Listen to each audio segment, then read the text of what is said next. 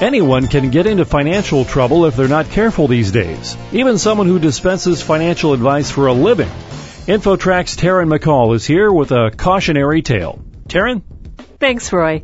31-year-old Nancy Trejos was supposed to be an expert. The personal finance columnist for the Washington Post should be able to handle her own money, right? Well, not exactly. Nancy outlined her lessons from the School of Hard Knocks in a book called Hot Broke Messes, How to Have Your Latte and Drink It Too. So how does a personal finance columnist get herself into dire financial straits?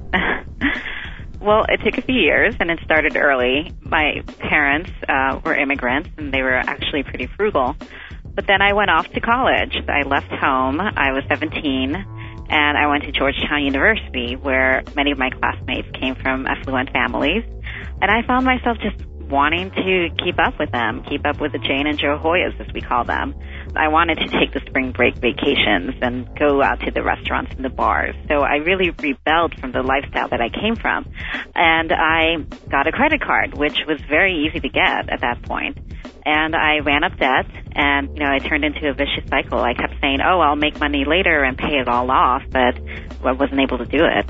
And I made even more financial mistakes, actually. I bought a condo at the height of the market with a boyfriend. We broke up, and I had to sell it at a loss. I bought a car I couldn't really afford. It was easy to be an emotional spender, an impulsive buyer, which is what I was. But it's really hard to get out of it. Was there something that made you hit rock bottom? I got to the point where I overspent my account, and I didn't have enough money for rent one month, and I had to call my parents and ask for a loan from these immigrants who didn't have the fancy college degree that I had. And at the same time, I was on the phone every day interviewing people who were about to declare bankruptcy or had credit card debt, had homes they couldn't afford. And I felt that. It was stressing me out, and I realized that I was not much different from what they were going through and that I needed to do something about it. So doing something meant finding a financial planner, right? Yes, and you don't necessarily have to do that. You can get a credit counselor, you can do it on your own. But I really wanted someone to guide me through this. I didn't want to do it alone. And so we got together, and we looked at exactly what I was spending my money on, exactly what I was making, what all of my fixed expenses were, like my rent and my utilities. And then she came up with a spending plan for me with a budget, and I started living by it. So in your case, what were the financial trouble spots, things that you were doing that you should not have been doing? Well, using my credit cards, obviously, was the main problem. But again, it was the emotional spending.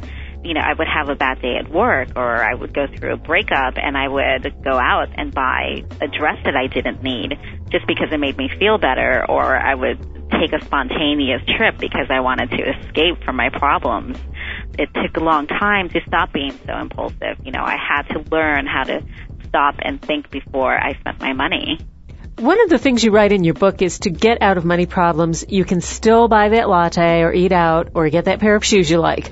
That kind of goes against a lot of conventional advice. So give us your take on that. I know that there are differing opinions on this. I know that some people think that you completely cut that out. I just don't believe that. I think fun can be inexpensive. I think you can still enjoy your life, but do so within your means. So it's a matter of setting your priorities. Maybe it's not lattes that you want every day. Maybe you love to travel and you just want to set aside money for that. Then you make trade-offs. Then if you want to take that trip to Europe, then that means you might have to give up that pair of shoes that you wanted to buy. But it's all about making the numbers work. You look at how much money you have, and then you come up with a spending plan. And that spending plan, I believe, should include some fun things. So what are some of the big lessons you learned personally from this experience? Well, I learned how to budget, for one thing. But secondly, I really learned how to think before you spend. I learned how to stop myself from doing the emotional spending. I've learned how to focus more on the finance rather than on the personal.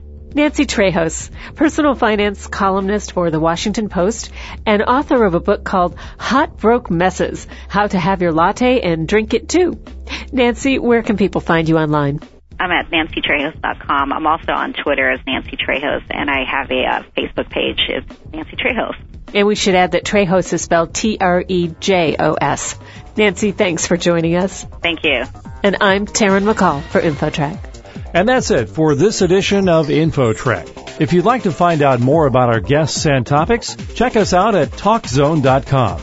Internet services provided by Pair.com. InfoTrack is a production of Syndication Networks of Chicago.